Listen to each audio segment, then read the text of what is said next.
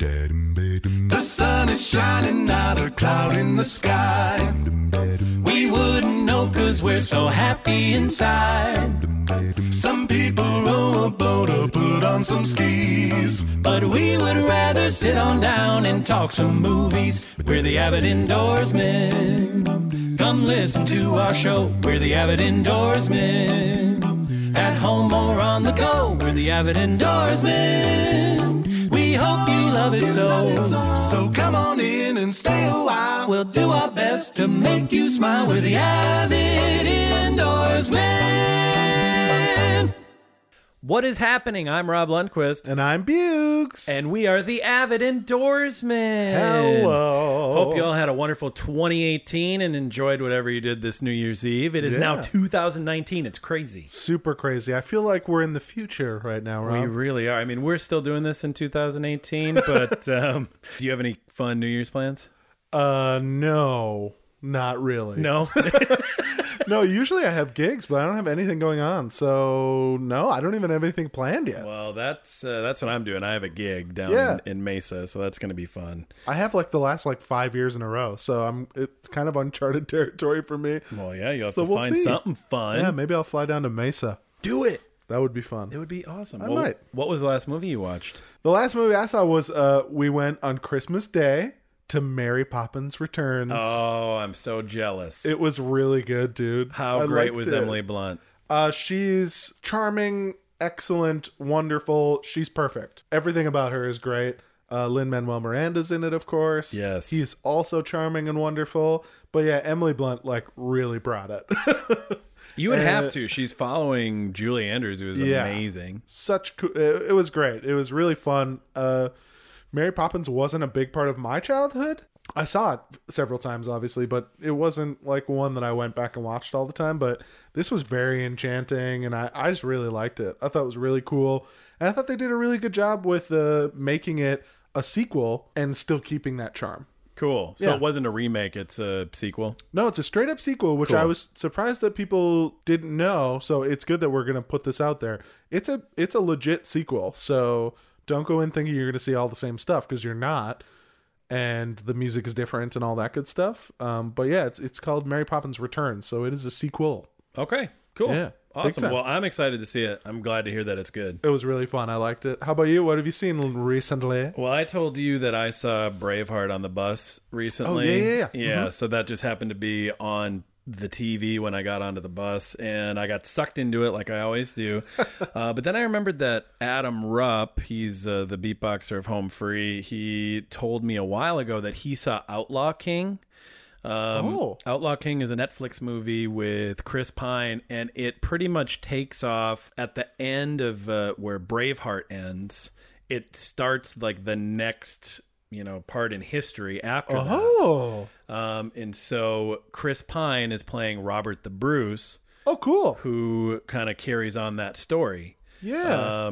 And it was pretty good. I mean, it's not as good as Braveheart by any means, but it's still pretty fun. Stephen Delane plays King Edward, and you would recognize him as Stannis Baratheon in Game of Thrones. It was kind of fun seeing him. Stannis the Menace. I've not seen him do anything else, so that was kind of fun. That's cool. And I thought it was okay. I didn't think it was as good as Braveheart. They spent their time focused on things that I wouldn't really care about. The fight scenes were really fun, which was cool. I felt like they didn't develop a lot of the characters. At one point, one of these guys dies, and Chris Pine is really upset about it, and I'm like, I just thought that was an extra. I'm confused. Why is he so into it? Oh, no. So that kind of stuff. That's probably not a great sign. Yeah, but it's still pretty good. It is worth seeing. I enjoyed that story very much. And it was kind of fun. Aaron Taylor Johnson is in it, and you would recognize him from a bunch of things. Okay. He was a little over the top for me. Sure. Other than that, it's a good story. They did some cool shots. I have to tell you, they should have hired you to do marketing, because I'm super interested now that you said it's basically the sequel to Braveheart. It is. Genius. It really is. They mention William Wallace had just done what he did at the end of Braveheart. Glorious. And they go on from there. So That's cool. Yeah, it's worth watching for sure. If you're interested in that story, it is definitely worth watching. And you also see Chris's Pine, if you know what I mean. Pardon me? Holy cow. Just give me a minute while I find that immediately. Sorry, that's probably way too loud, but I really liked it a lot. I think you broke your computer. What are you watching on the Netflix TV streaming? I'm broken on the inside. That was great. He went for it, man. Way to hold that back for the pod. That's fun. Yeah. I like that. On Netflix recently, I've been still just... Well, it's not Netflix. It's on Prime Video, but I've still just been cherishing every moment of The Marvelous Mrs. Maisel. Oh, nice. I just downloaded the second season. Oh, yeah. Nice. I haven't been able to watch it yet. I'm only like 4 episodes in, but I really have been just enjoying them each like a little nougat of greatness. So I've been really parsing them out. That's a nice way to do it. Yeah. It's not something I do with food, so I don't know why I made the allusion to a nougat, but it is something I'm doing with this show. So yeah, I've really been enjoying that. How about you? Netflix for you? Netflix for me. I was recommended to me from my mother-in-law, Linda, and then also from one of our patrons, Marcia. They both recommended the Kaminsky Method. Have you seen this? Yeah. I saw you talking about this on the Twitter machine, I think. Oh, was I talking about it? Yes. When it was recommended, I mean. Yes. It's good. It's really good. That's cool. What is it about? It's a Chuck Lorre show who I normally am not super into. Sure. He did 2.5 Men. He's currently doing Big Bang Theory. Some of the biggest shows ever. Yeah. But I'm not super into him. Universal appeal, not specific appeal for you. Yeah, just those sitcoms I have a hard time getting into. Especially, like the laugh track. Laugh tracky. Yeah, I'm with you. Not into it. But this is pretty good. It's got Michael Douglas and Alan Arkin in it. They're the two leads. Yeah, and they're really fun. Nancy Travis is in it as well. I've only seen the first episode and I'm already like hooked. Nice. Yeah, so they did a lot in that first episode, and it's only a half hour. Huh. So they had you laughing a bunch. They even had you. I mean, you're going to have a boohoo moment for sure. Well, undoubtedly. It's but real people will too. Yes. I think you're going to dig it. I'm excited to finish this, and I will be binging it probably. Very cool. Like a dude. I'm intrigued by that. I'm going to have to check that out. What was your favorite meal of this last week? Well, of course, we were over the Christmas time holiday over this last week. Yes. Spoiler alert, we're recording this after that. And I went home, way up north to the tundra, and my mom made her delicious chicken noodle soup with dumplings. Ooh. So she does it all from scratch. It's very good and very tasty. And I ate like 12 bowls of it. So yeah, it was awesome. So that was my favorite. And then it was followed by Christmas cookies. And yeah, I mean, life is good. All the good stuff. Yeah. How about you? We had Christmas Eve dinner over at my house, and I had the in-laws over, and we've kind of had a tradition now where we do a little surf and turf. Oh, perfect. Yeah, so we rocked out some fillets and these king crab legs. They are crazy. I mean, they were huge. You've never seen crab legs this big. It's like a baby's arm. It's way bigger. It's like the biggest baby in the whole world. Oh, wow. No, they're really big. I have no frame of reference for this because I can't eat crab. I don't own a crab. Yeah. There was one scare in college, but other than that, never really experienced anything like that. Oh, man. So they're huge? They're huge. I mean, it was at least twice the size of the plate that I had it on. What? Like, they're huge. Oh, my. So that was really fun, and we've been kind of doing that every year, and I look forward to it every year. It's so good. Do you dip them in butter? What am I, an animal? Of course I'm dipping it in butter. It's amazing. Mostly to be silly, but also I don't know how seafood works. I don't know You things. definitely dip it in butter. I've heard people say, "Oh, I just want to taste it." No, I want to taste it with a bunch of butter. I want butter. Yes. You monsters. So that was mine. Ripes. Nice. Well, very cool. Very cool. Well, let's do a few plugs here. We're going to do this right off the top here for you folks. We want to tell you all about our Patreon page. Yes. You can go over to patreon.com/theavidendorsement and be a part of our fun crew over there. For as little as $2 a month, you can start getting perks and you get the episodes early. There's various picture things you can get. There's really some fun stuff. We just did our first Q&A today. We did. That was really fun. It was really fun, and we could definitely use more people over there. So if you guys want, come on over to Patreon and see what you can give if you got any extra cash after the holidays, which I don't. No. But if you do, come on over and pledge that, and hopefully there'll be a bunch more cool content, special content coming for the Patreons in the future, and it's been really fun. Yeah, it has been really fun. And speaking of our Patreon supporters, we have a few that pledge more than $30 a month, and they get a shout out on our podcast. What? Yes. And so I want to give a big shout out to Efren Diaz, Mary Fox, Manuel Schlemper, and Marcia Griesiak. We appreciate you very much. Nice. Yeah, we love you guys. Maybe more than everyone else, but don't tell anyone. Okay. But yeah, if you guys want to be a part of that, it'd be super fun. Really fun crew of people over there. And to be honest, it really helps us financially be able to keep setting aside time to do this and invest in equipment we need and all that. So yeah, but thank you guys so much. And you can also, if you can't afford to do the Patreon thing, we totally get it. You can go visit us on Twitter, /Avid Indoorsman with a Z. Or you can find us on the Instagram /The Avid Indoorsman. Facebook as well. You can go to www.theavidindoorsman.com. That's correct. And sign up for our mailing list. Now, this mailing list, I'm learning, is very important because it allows us to really come out and communicate with everyone in fun, special ways. And we might be able to, have some like coupons off merch and stuff in the future. Nice. So make sure you go check that out and sign up for our mailing list. And if you're interested in the aforementioned merch, you can go to the store. You absolutely can. And one other thing is we would love to see you guys rate and review this podcast. So if you guys could do that, that would help us out a lot. I love seeing the new reviews that people post. And if you do that, just, take a screenshot and tweet it at us and we'll talk about it on the pod. Yeah, beautiful. Awesome. Well, that's it for all the plugs. Now let's move on to the coming attractions.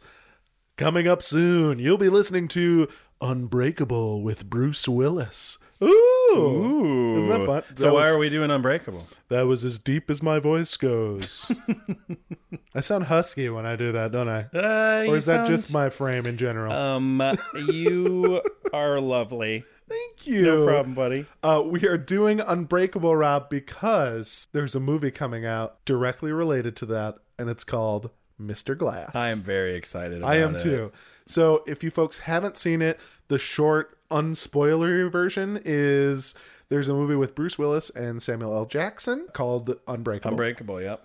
I always get it confused with the movie with the war hero. Oh, Unbroken. Unbroken. No wonder I get it confused. Yeah, I mean, it's pretty close. And I think it's just called Glass. Oh, it's just Glass. Yeah, I mean, he's Mr. Glass, Samuel L. Jackson, but I think it's just called Glass. I have respect for my elders, so I call him Mr. Glass. Anyway, so Glass is coming out the Friday after we release that episode. So make sure to check it out. It's a super fun movie. I think you'll really like it, and there's some fun surprises. Yes, there are. And if you want extra credit, go check out Split as well. Oh, Split, yeah. Because that is also going to be involved with Glass. And if you want a funny story about Split, listen to one of the early podcasts, because I think we talk about it. We definitely do. I can rehash that story later. But yeah, so coming attractions. But now that we're done with all the previews, Rob, let's get right to our feature attraction. Rob? Boom, I love it. We decided to watch The Ballad of Buster Scruggs. Ooh! The Coen Brothers flick. It is on Netflix right now. And this is a 6-part Western anthology film. It's a series of tales about the American frontier told through the unique and incomparable voice of Joel and Ethan Coen. Each chapter tells a distinct story about the American West. Nicely done. Yes, thank you. That was great, yeah. So let's head on over to our friends over at Rotten Tomato here and look at the reviews. So we have a 92% from critics, which is pretty good. Love it. Very good. And then the audience takes a little bit of a dip, but we'll get into why I think that is later. But they dip down to 77%. Still pretty good. For the audience. Very good. Yeah. Still certifiably fresh. We can agree. I mean, it's probably really good for Coen Brothers because they're all over the place. Yeah, they're goofy. Yeah. They're goofy. It's not for everybody. That's for sure. But we have a good review here from our friend Todd McCarthy from The Hollywood Reporter. It's at Todd McCarthy on the Twitter if you want to bother him. But the good review is, despite the snark and irreverence, genre specialists will eat up the devotion to detail here, from the relish the Coens take in writing colorful 19th century Western vernacular to the musical choices and the lovely between-acts artwork. Thanks, Todd. Way to go, Todd. That was good. Thanks for writing that in such an easy way that I didn't have to do it 3 times. All right. And then we go over to our friends from the New York Post, Mr. Johnny Oleksinski at Johnny OMG. OMG. Yeah. That's much easier than Oleksinski. Way easier. Yeah. So he has a less charitable view, Okay. I guess. Let's see if I can read this. You'd think with viewers' short attention spans and the love of binge watching, it would be the perfect format for today. But Buster Scruggs is mostly unengaging, which I don't think is completely unfair, but I don't think it's completely fair either. Yeah. There's a happy medium there. I got you. Well, can I read one good one because it's a little punny? Oh, I love puns. I love all the punny ones. This one said, it was Al Alexander from the Patriot Ledger said, with The Ballad of Buster Scruggs, the Coen brothers sing a different tune, albeit in a minor key. But what sweet music. Wow, they really went for it with the musical puns there. I honestly was looking so hard to see if somebody did something musical, because I mean, it's called The Ballad of Buster Scruggs. You gotta be like, hit a wrong note with this one, or I was looking for something like that. I smacked the mic. I smacked the mic quite a bit, I found out. I have also noticed that. Yeah. It was funny. I was listening to one of our other ones the other night, and the way that it sounded in my headphones, I thought somebody was like behind me, like as it was like dunk. It's like, well, what is happening? So I apologize for that. I think we should jump right into my overall opinion of the movie. Let's do it. And it's an interesting one. I enjoyed this movie for what it was. Yes. I thought the cinematography was incredible. Very old school and fun feel to it, with that sort of Western vibe throughout. I really love the music. I think the Coen brothers just pick great music for everything. They do. Well, and it seemed like they had a bunch of, I'm assuming, original stuff that went through it. Yeah, it seemed that way. Mm-hmm. Yeah, for sure. And the dialogue is always so weird and so fun. Bigger than life, and it's variant, but it's also has these silences that seem really poignant and real. Mm-hmm. So yeah, I really liked that as well. It's all very complex. Yet the characters that they make are really interesting. They're complex yet accompanied by rich and weird codes of ethics that they all have, which I really like. They're not sort of that one tone to them. They're all very, they're not good or bad. They're all in between with their own little nuances. And the movie had really cool individual stories that I would like to learn more about, but together they seemed a little uneven, I think, is my overall standpoint. It was weird to me that this was an anthology, and I get that anthologies don't have to have a through line, but it just seemed, I don't know, it seemed off-putting somehow. I thought that maybe it would have been better if they would have been episodes in an anthology rather than in one overall film format. I absolutely get that. And I feel like if it would have been a TV series and it was just, maybe they did 2 more and they had like an 8 episode series and it was called like American West or something. Yeah. I think people would be losing their minds about how great it was. But because it's a movie, I think I think you're right. It doesn't have that through line. The only similarities that it has is that it's set in the American West, really. Yeah. And so, I mean, I feel you. I just don't think they would have had to actually change anything to just release it that way. Right. But then again, I don't know what all goes into it. So it certainly wasn't bad. It just seemed incongruent or something. Like it just didn't fully hit me in that way. So I get it. So yeah, my overall opinion is I think they're geniuses. I think there's absolutely the best parts of the Coen brother films that I've loved are also in this, in new and fun ways. They don't always write the best through-line stories anyway. And so they can be a little scatterbrained. This seemed extra scatterbrained and was just a little confusing. And frankly, I found myself feeling it was a little bit long. Yeah. Watching all at once. Side. Yeah. Which is my own deal. But yeah, so I really liked it, but I don't think it's perfect. And I can definitely understand why there was a dip from critics to, audiences. Sure, I totally get that. Yeah. Pretty similar with you, kind of like always. I personally have missed the Coen brothers so much, so I was so excited to see this. They're fellow Minnesotans, which I always love talking about. And they made some of my favorite films. I haven't really loved anything from them for a while, though, since really True Grit, probably. And we can talk more of our favorites later. But I just love how they make films. Like you said, their dialogue is always very interesting, and they make big choices. They always get amazing actors to speak their amazing lines. The cinematography is always on point, especially in this movie. They went and got Bruno Delbonnel. I can't imagine I'm saying that right. No, but who's done a bunch of cool stuff, right? Yeah, he's been nominated for Oscars 5 times, and once for a previous Coen Brothers movie for Inside Llewyn Davis. Oh, yeah. And I think they had worked together another time, but he just rocked it out on this one. Every story was beautiful, whether it was like a bright sunny day on the canyon or that dark blue-gray ominous ending. Yeah. I loved how he shot it so much.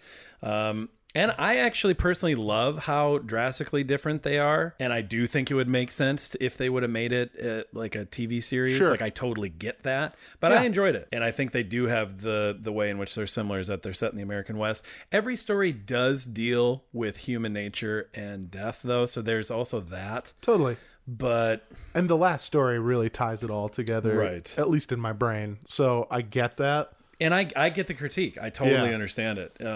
But that's just how I personally felt. So, I mean, I was still super into it, and it's for sure my favorite thing that they've done in the last 10 years. So I was excited for it and wasn't let down. So I think it would be kind of cool if we broke down the 6 stories. Oh, yeah, definitely. There are 6 different stories. It starts off with the Ballad of Buster Scruggs. Ooh. And this personally was my favorite. I had so much fun with this. It had Tim Blake Nelson. He starts off.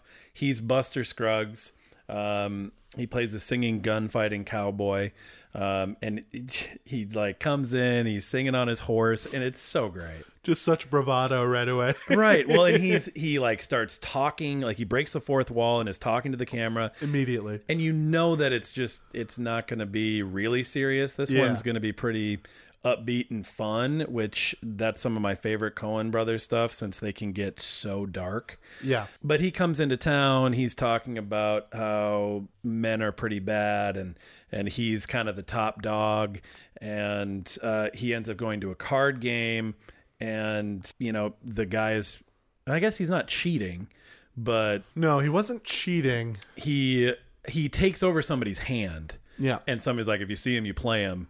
And so they get into a scuffle, whatever. Yep. He's killing a bunch of people in a funny way. He's singing a bunch while he's doing it. Yes. Like, it's totally ridiculous. It's over the top goofy. The songs are hilarious.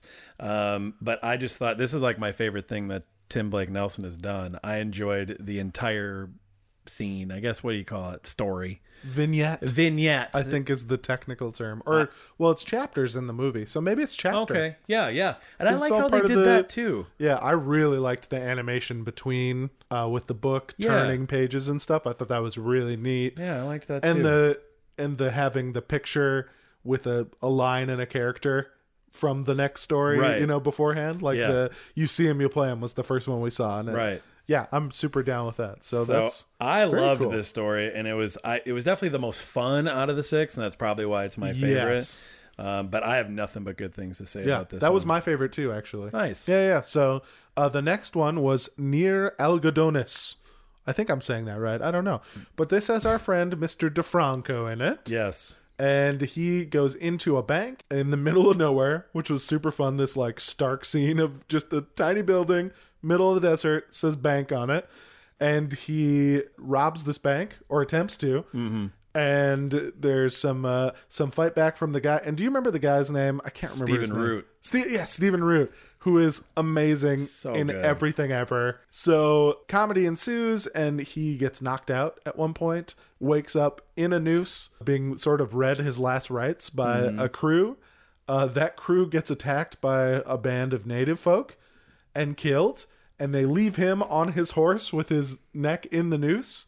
He gets saved by a guy that he sees rustling cattle, and the guy that's rustling cattle's chatting with him, and then immediately they see lawmen coming, and that guy runs away. Turns out this guy's been rustling cattle Yeah. and stealing, and so DeFranco ends up in a noose again, and that's basically the end of that story. Yeah, it's so great, man. And he has a really funny line where he goes,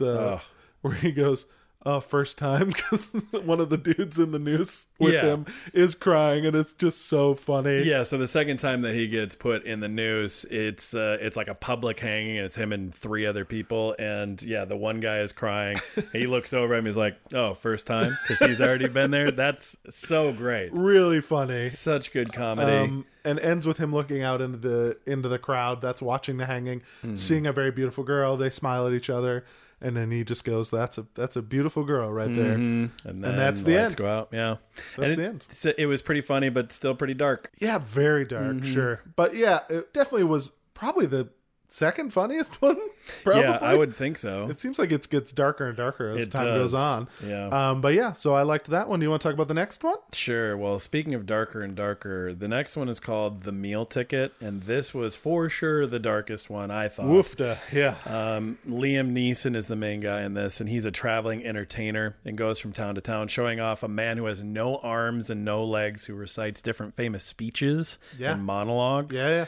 And the crowds are really big in the beginning. They're all really impressed by this guy. And then each town that they go to, it just kind of dwindles down. And the last town they go to, they're only performing in front of like 3 people.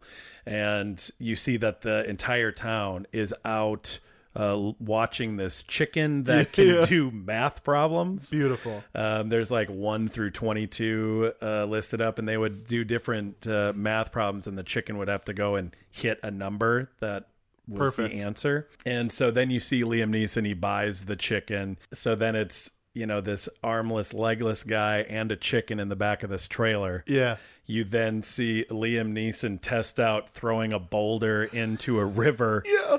And you just see the look of this guy who has no arms and no legs.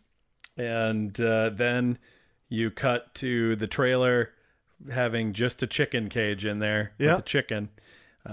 It was very dark. This one made me feel real gross. Yeah. More gross than sad. Yeah. I think, right? Yeah, there was... I mean, it was sad, but...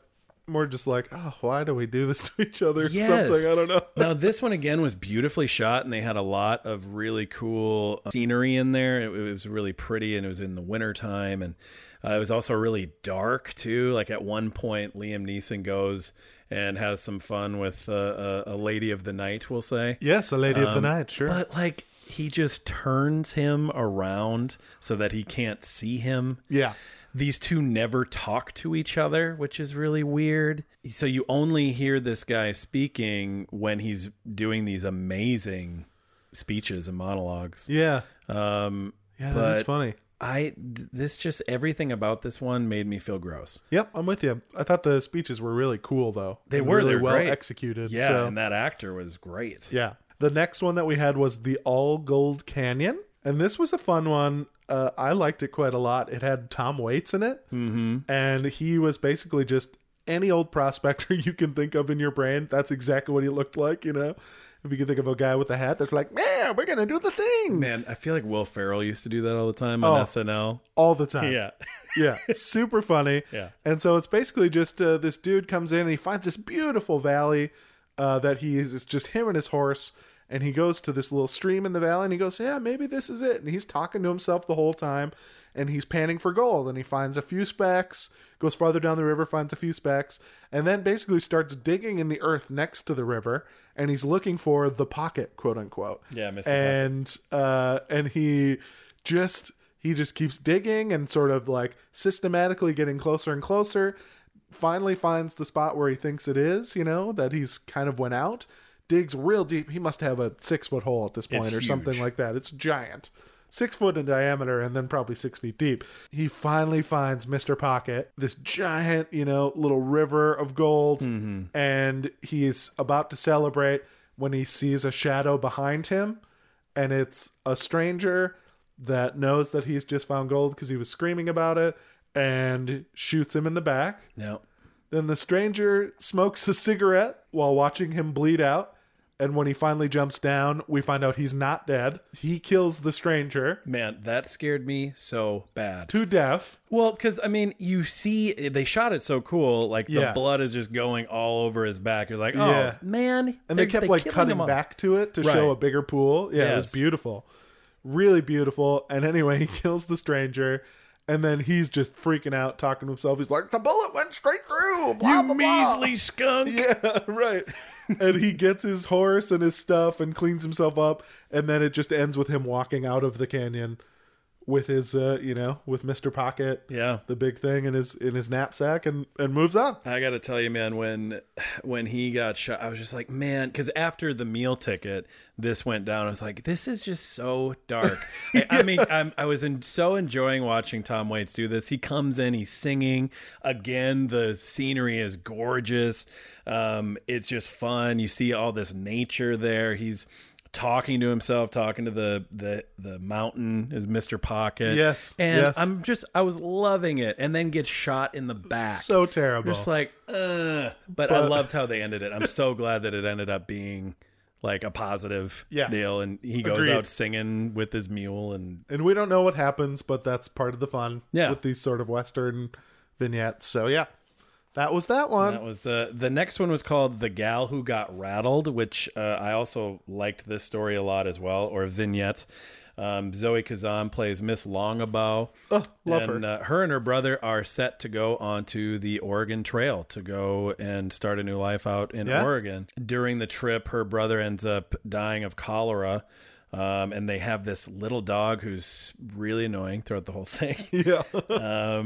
And so she asked one of the, I don't know what you would call them, like trail riders, the dudes that are in the front, the wagon and the back. Train leaders or something. I don't know. Yeah. So she asked one of those guys pretty much if they could help her out and get her to Oregon. Sure. Because the hired hand that they had was like, hey, this guy was going to pay me a bunch of money. Now he's dead. She doesn't have any money. Yep. And so she was looking out for him, see if he could help her out at all. He ends up becoming smitten and asks her to marry him. Yeah. And that's pretty sweet. And one day she leaves the trail. You can hear, I think, the dog. What would they call him? The president or something?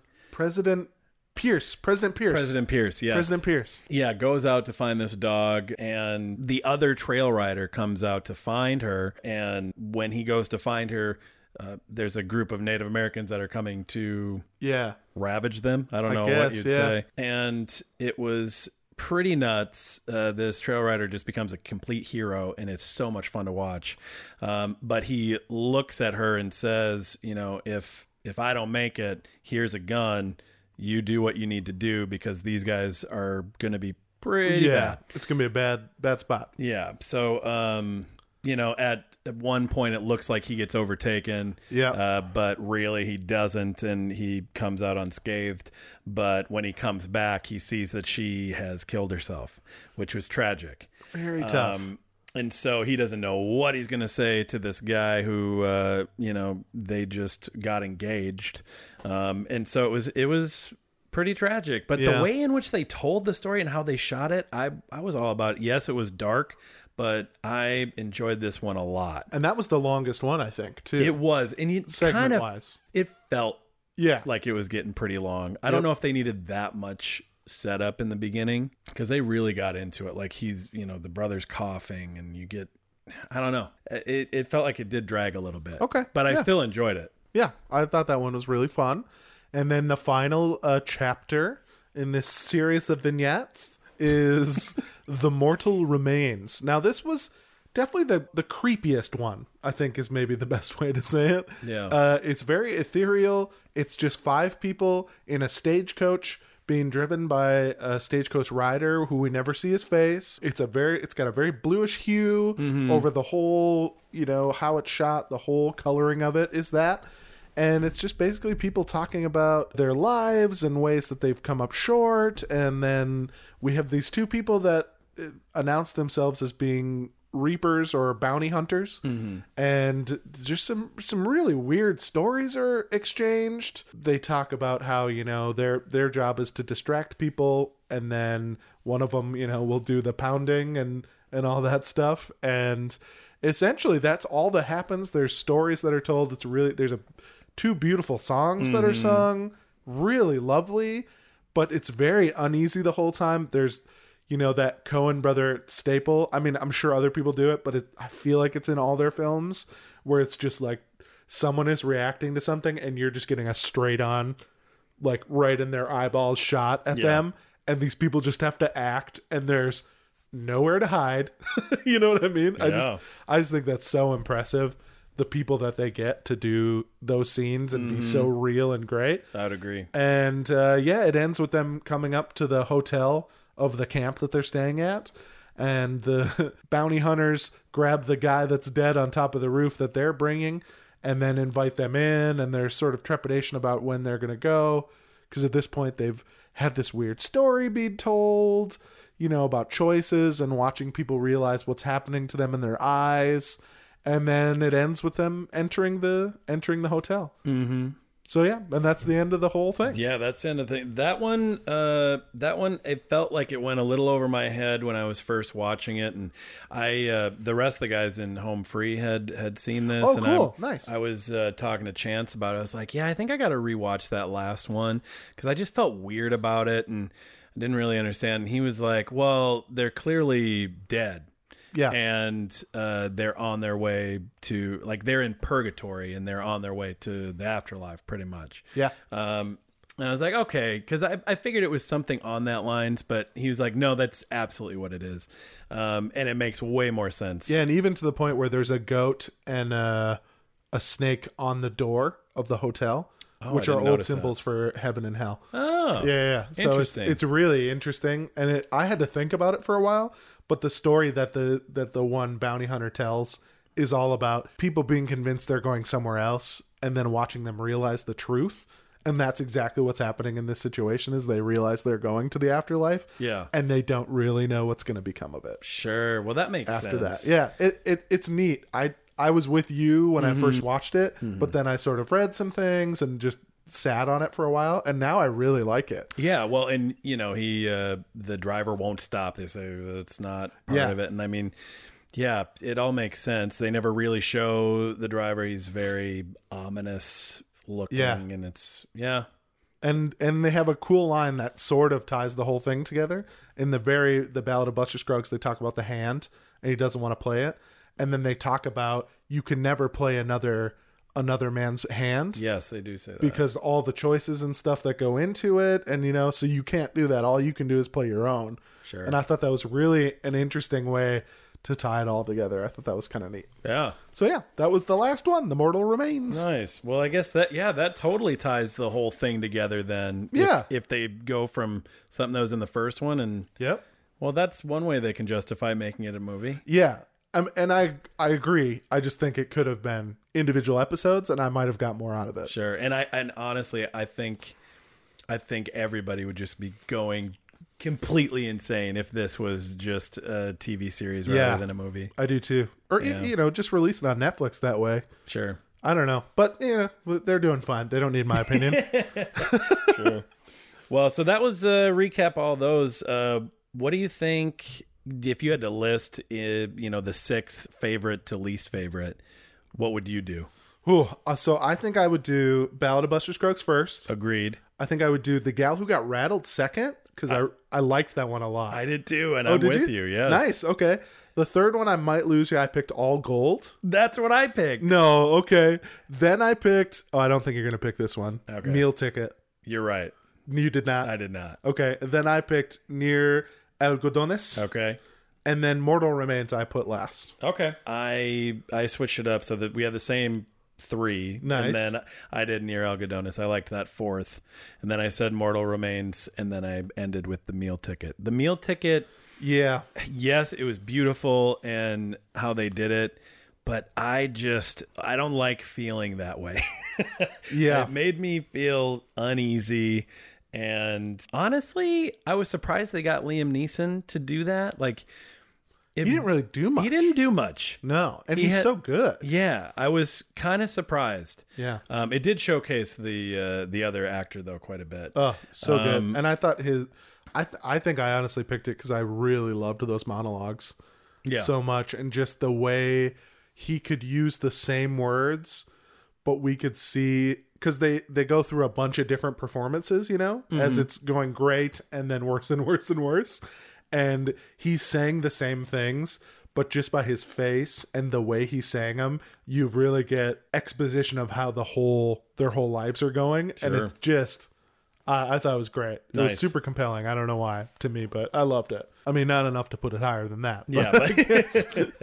Nice. Nice. Okay. Well, those are our things. So let's talk about the individual acting performances, Rob. Ooh, what was your favorite acting performance, Bukes? The first one that has to be mentioned is Tim Blake Nelson. Yes. For me.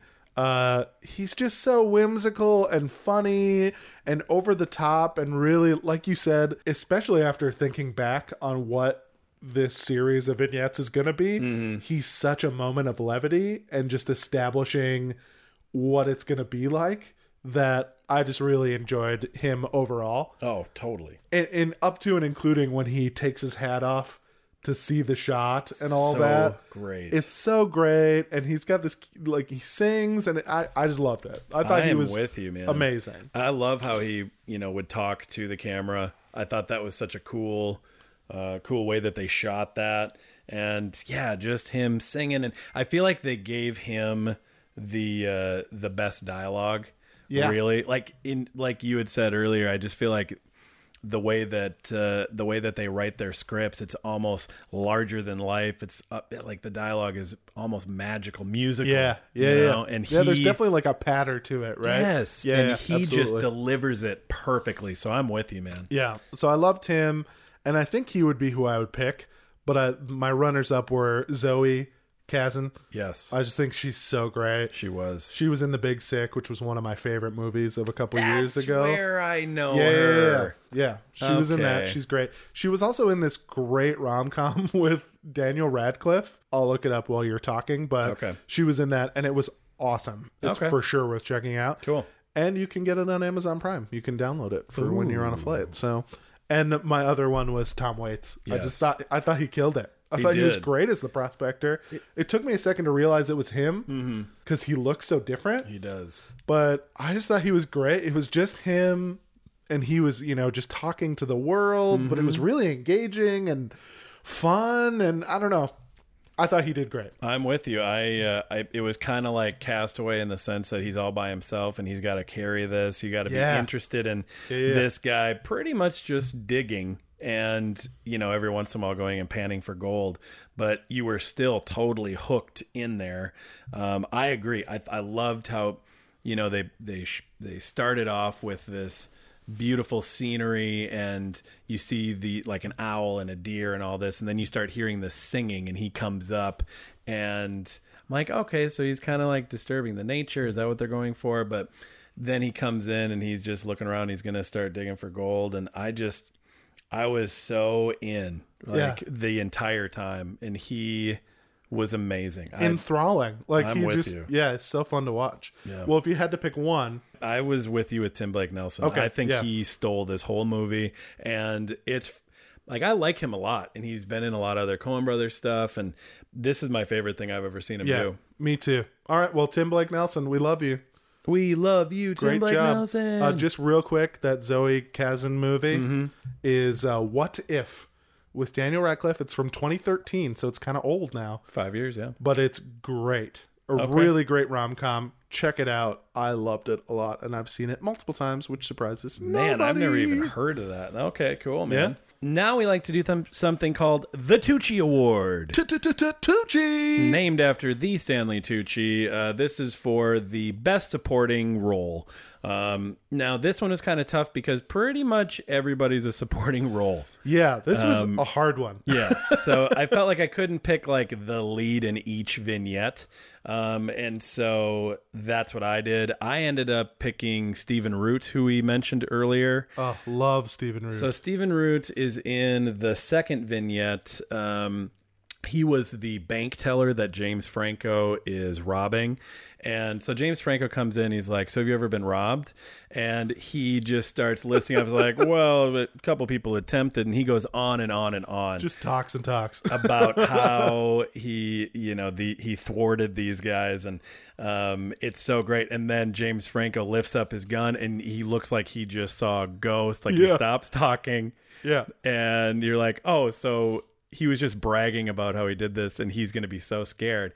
But then he ends up going and, he has these guns that are positioned. He ends up trying to shoot him and then he leaves. But the best part about this whole thing is that once James Franco tries to make a run for it afterwards, you hear a shot and James Franco hides. And then you see this guy covered in pots and pans and he's running after him. James Franco starts shooting him and you hear a ding and then Stephen Root yells pan shot and that happens like 3 times and I was laughing so hard.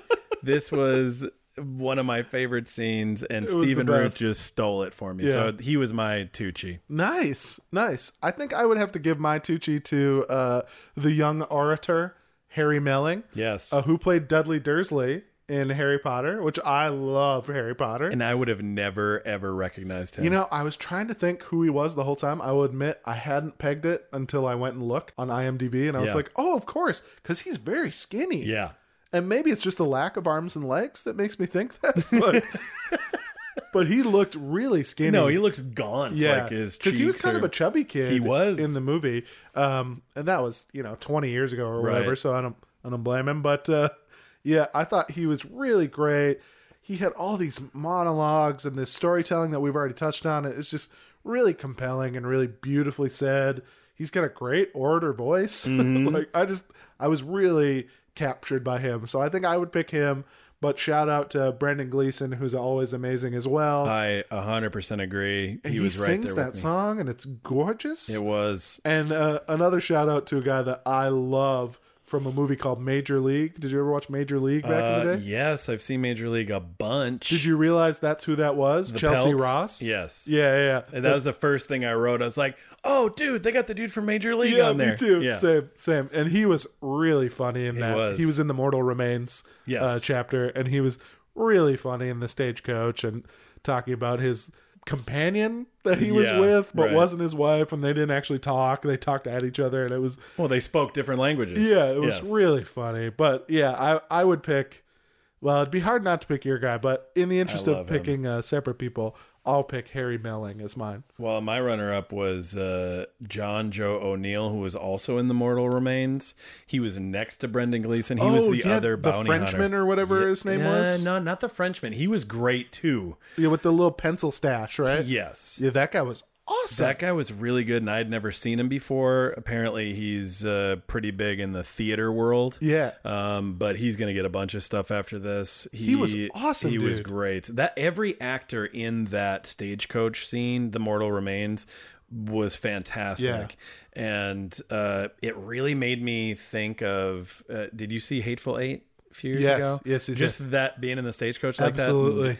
It definitely brought me back to that, but everybody was so good in this. John Joe O'Neill, I think we're going to see big things from him. Yeah, he was awesome. You're totally right about that. Cool. Well, very cool. Well, we've given away the Tucci's. Let's move on to our favorite scene. Ooh. And I have to say that one of my favorite scenes, I think, it's early on. It's the shootout on Main Street, where just the funny repartee between our guy Buster Scruggs and this dude that's fighting him. He's killed this man at the poker game by like hitting the board and making him shoot himself. His great. Brother comes into the saloon, says, "I need to see you outside." So then Buster goes out there and he's just full of moxie and is just like, "Well, do you need a count, or are you good, or whatever?" And he's like, "I don't need a count." And then he shoots his trigger finger off, and then he goes, "Well, it's harder to kill him with those other fingers, but I better get those too," and shoots off all his other fingers as well. And then turns around, uses a mirror, and uses his one bullet remaining to shoot him in the heart. So great. It's just great. I just loved everything about it. I'm with you. Because it was so, it's obviously a very graphic scene, but also just so funny. Yeah. And quintessential Coen Brothers to me, just goofy, but also very serious and fun. So I really liked that. Did you have a favorite scene? I mean, I definitely had it from the Ballad of Buster Scruggs as well. And I actually loved that whole card scene sequence, which was so great. And you noticed who he shot, right? No, I don't think I did. He was in the Shawshank Redemption as Captain Hadley. That is Clancy Brown. God. Yes, sir. You're right. Wow. Yep. No, I did not notice that. As soon as I heard him say, you seen him, you play him. I was like, that's oh! That makes so much sense in retrospect. No, I never connected that. Yep, it was pretty great. And how about the dancing and the singing scene that's right what after? I was going to say. Oh, yeah. I loved how great. he then breaks into a whole song about how he just killed this guy. And I think his name was Joe, so he makes up this whole song about Surly Joe, and it's great. Incredible. I loved it. That was my favorite scene by far. Yeah. Runners up for me where when Franco's on the horse in the noose and the horse keeps nibbling on the grass farther and farther away, and he just keeps getting tighter and tighter. That cracked me up for no apparent reason. And then the last one that I really loved was the old guy in the Gold Canyon crawling up to get the eggs from the nest and then seeing the owl. That was great. And then he puts the eggs back and he goes, I really just liked it for how it tied it together, but he goes, well, maybe I'll just keep one. I mean, how high can a bird count anyway? And meanwhile, we've already seen this chicken that can count to 25. Yes. Earlier in the series of vignettes. So I just thought that was really fun, playful callback as well. It was. So I'm down. You. Did you have any runners up, or are we good? I probably would just go back to this Stephen Root pan shot. I mean, if I'm honest, I thought that was so funny. That whole scene was so great. I know there's a lot of deeper things to probably choose from this, but I personally enjoyed that very much. No, that was incredible. And then the scene where Gleason sings, I just think is great. And he's one of my favorites of all time. And he's got a very nice voice. It was great. Yeah, I loved how much music they had in this. And I loved that pretty much every main character had a song at one point.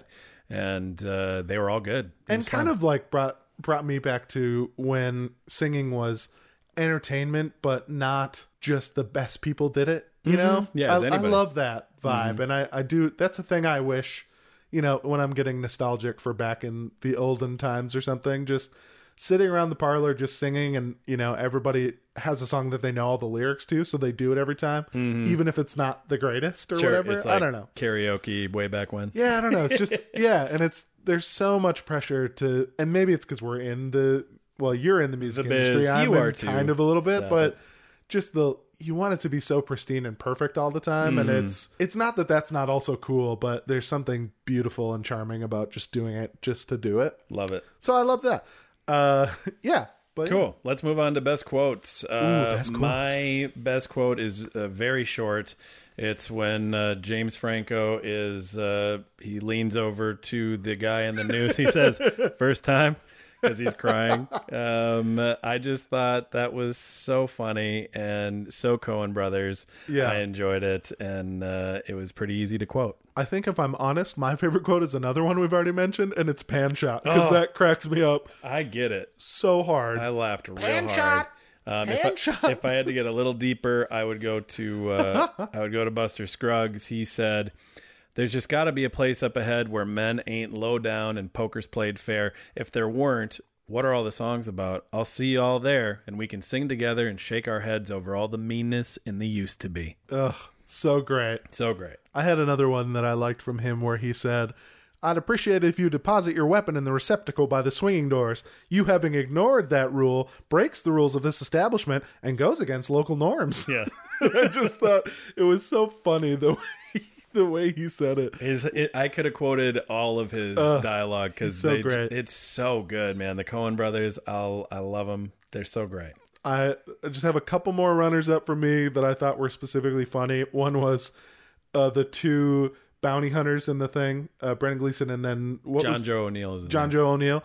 They're talking and he goes, "He's very good, this one." And he goes, No, he's very good. And he said, "Well, I can thump."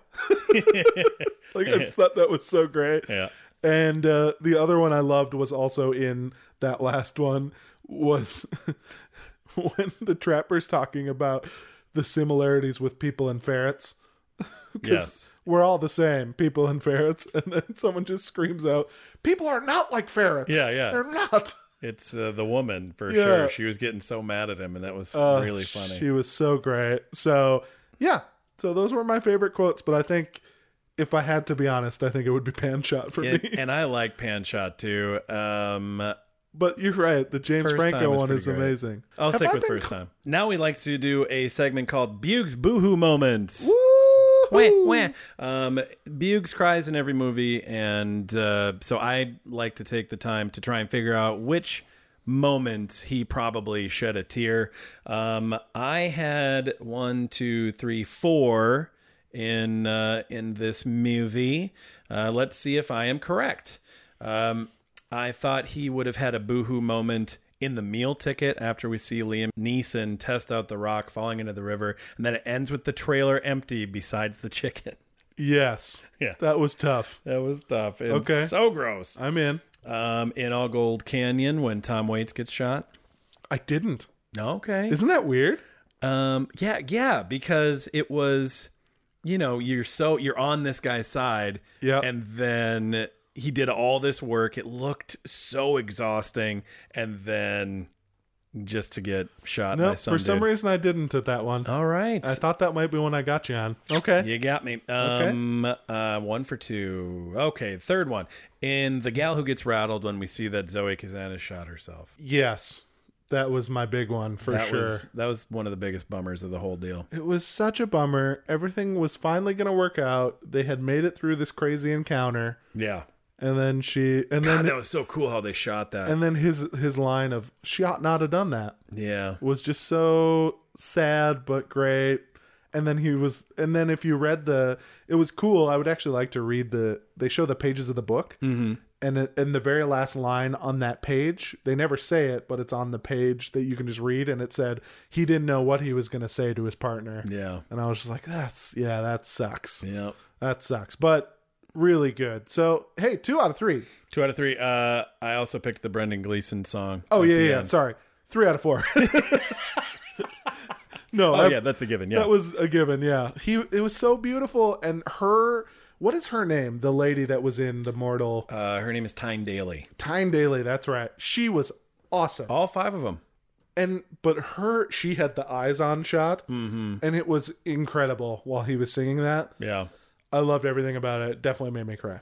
I get it. Did you have any more besides the 3 here? Okay. No. So that was only a 3-bagger for me. 3 boohoos. I need to document this. 3 wah-wah-wahs. 3 from wah wah Bugs. wahs for this movie. Right it on. was more disheartening than sad, apparently. Yeah, I get that. Well, why don't we move on to movie trivia? Yeah, so movie trivia. I didn't have a ton for this one, but the first one that I had was the poker hand that Buster Scruggs refuses to play at the beginning is 2 pair aces and eights, is infamously known as the dead man's hand.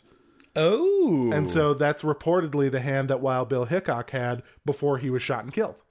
Okay. Is that why the guy leaves the table, do you think? Because it's known as the dead... Like, that's what I was confused about. Yeah, that 'cause was unclear to me. It looked like a pretty good hand. Yeah, well, it's 2 pair. Yeah. So probably that is why. Okay. But yeah, it is called the dead man's hand. So that's a fun little piece of trivia. That is. I like that. In the segment The Mortal Remains, Thigpen begins to tell the story of the Midnight Caller. And in True Grit, Maddie asks LaBeouf and Cogburn if they would like to hear a story. And the story's the same name, but they never actually get to the story. Which I just thought was kind of a fun little piece of... I like that. they like to interconnect their universes, and all that. So I just thought that was neat. And my third one was just at 132 minutes. This is the longest film directed by the Coen brothers. Really? Yeah, I guess so. Which I didn't think it was that long. No. That they never would have went longer. But I guess if you're going to do vignettes, that's probably the longest one. Yeah. To do 5 of them. Well, that is interesting. Yeah, did you have any trivia? Just stuff that you had mentioned, who Harry Melling was. I thought that was interesting. I did not know he was Dudley Dursley from the Harry Potter movies. Dursley, yeah. Dursley. And then, yeah, you had mentioned the how high can a bird count anyway. I didn't really catch that at the time. I don't know what I was doing, but that is brilliant. Yeah, I just thought that was super fun. Nice. So yeah, Rob, the question that we sometimes like to ask is, do you think there'll be a sequel? I don't think there'll be a sequel, but I could definitely see them making another anthology movie like this. Yeah, for sure. I think it was rumored that this was supposed to be a TV series, but they have come out and said, no, this was... Yeah, they said this was the plan all along. Right. But as we've mentioned a few times, we think it may have been the way to go, at least in critics' eyes.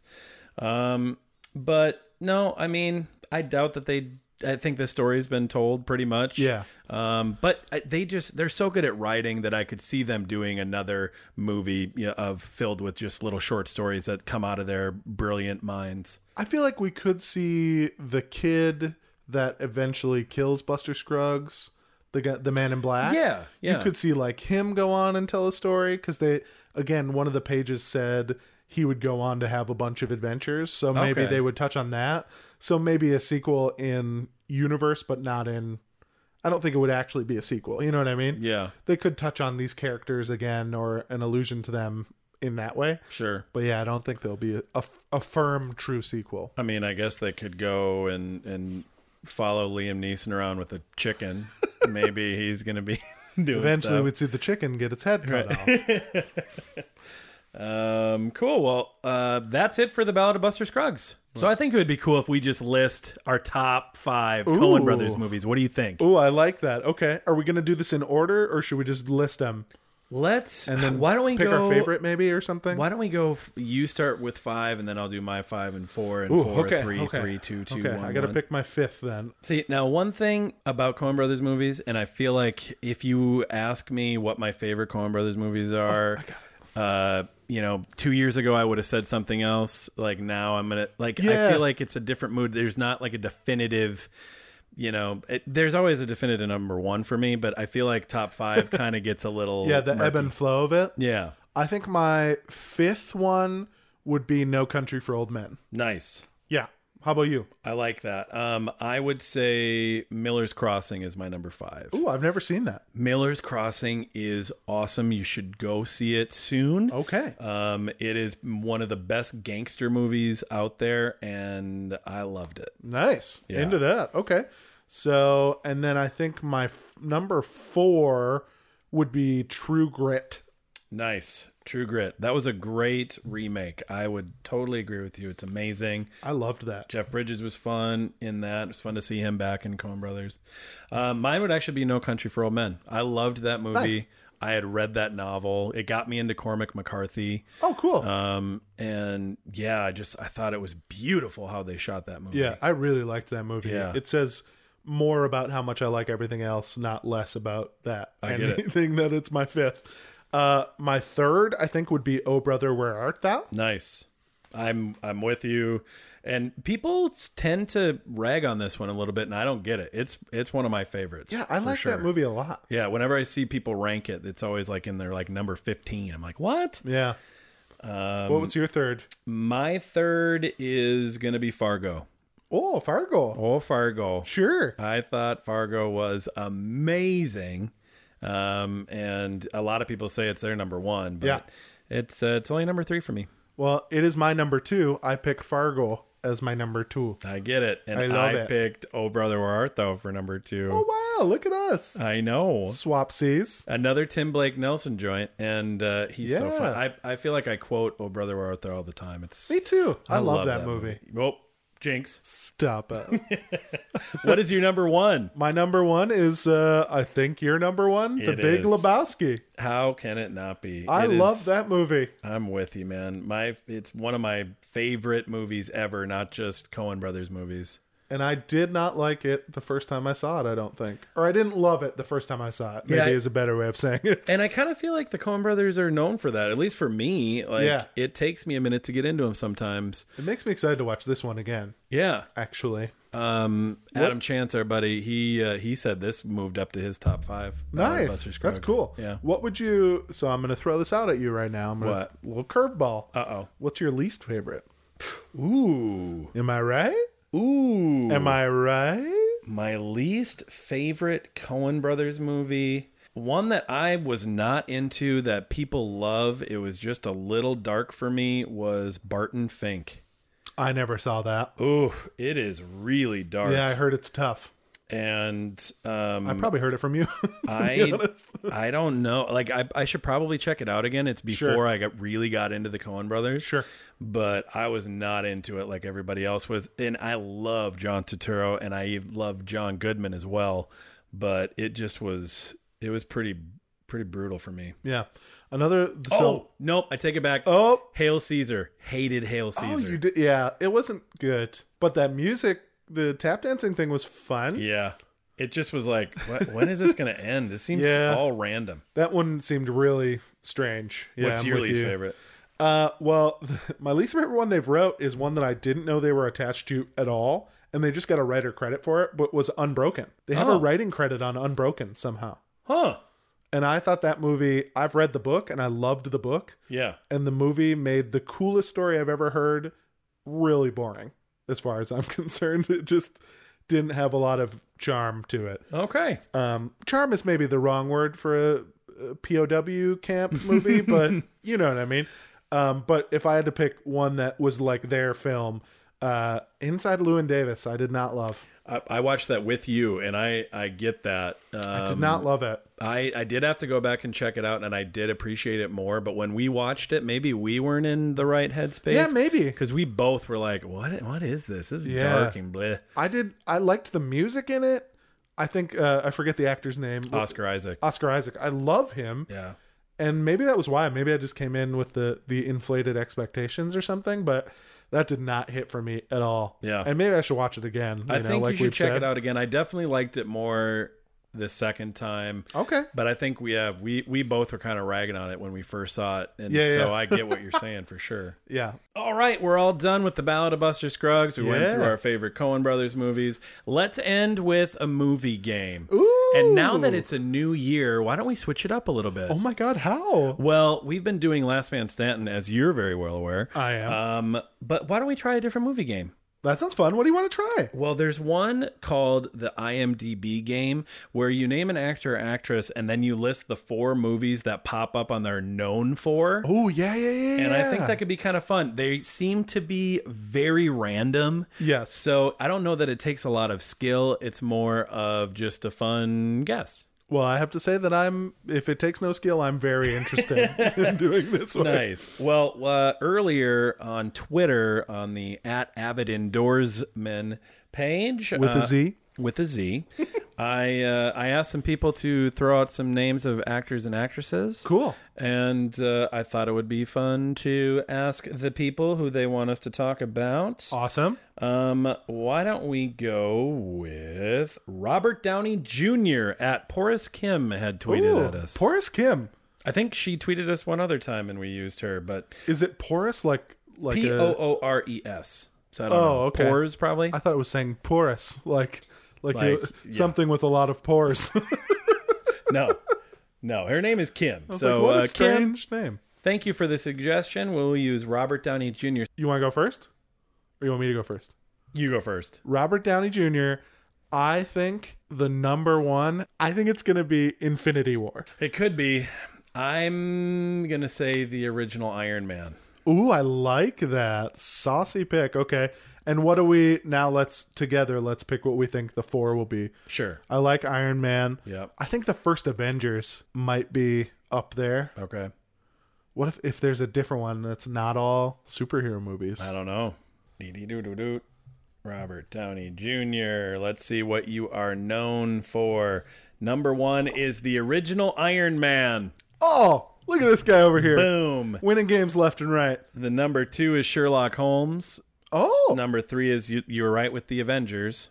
Oh, just the Avengers, though. Just the Avengers. And then number 4 was Iron Man 3. So I was going to, Wow. if it was me, I was just going to say Iron Man 1, One, 2, two, 3, and then Avengers. But I would not have gotten Sherlock Holmes. Okay. Yeah, that Sherlock Holmes, those were okay, I thought, actually. I enjoyed them very much. I'm surprised they stopped making them. Yeah, me too. Well, they had to make way for Will Ferrell and John C. Reilly for. Have you seen that? That's getting panned hard. Oh no! Hard. Oh, but I'm still gonna see it. Yeah, me too, and I'm probably gonna like it. And I'll love it. So, okay, well, that was a fun game. That was kind of fun and quick. I liked that. Yeah. Do we have time for one more of those? Yeah, I think we do.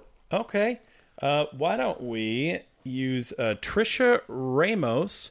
She's at Trisha E. Ramos. She picked Patrick Swayze. Oh, Patrick Swayze. I like that. Okay. I feel like there's an obvious one, but I Yep. don't know if that's right. You want to go? Wait, did you go first last time?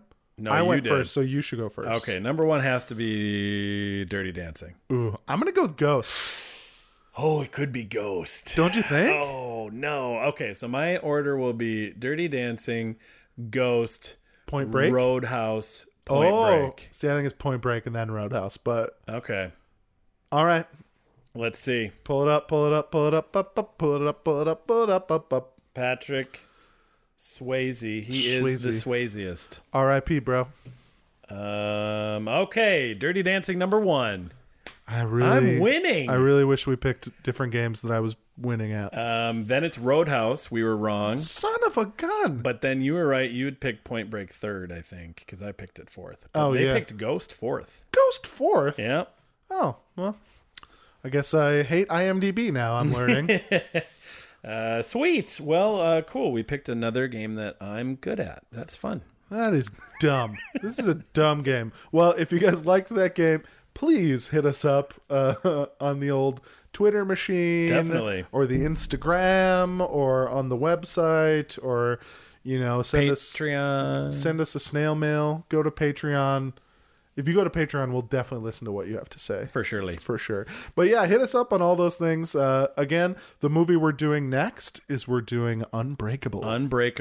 So check that out. That'll be coming out the third Thursday of Janvier.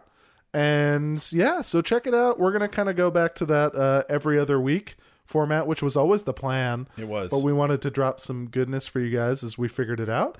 So we're going to go back to that. But so stay tuned for that.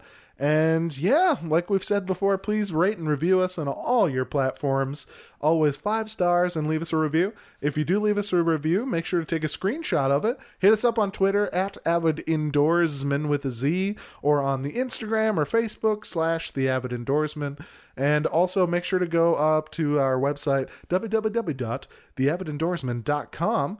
and sign up for our mailing list as we put some new fun stuff in there for you guys. That's awesome. Well, this was a whole bunch of fun. I hope you guys enjoyed the Ballad of Buster Scruggs. I'm Rob Lundquist. And I am Buggs. We'll talk to you guys soon, but until then, enjoy the great indoors. The sun is shining, not a cloud in the sky. We wouldn't know 'cause we're so happy inside. Some people row a boat or put on some skis, but we would rather sit on down and talk some movies. We're the Avid Indoorsmen. Come listen to our show. We're the Avid Indoorsmen. At home or on the go, we're the Avid Indoorsmen. We hope you love it so. So come on in and stay a while. We'll do our best to make you smile. We're the Avid Indoorsmen.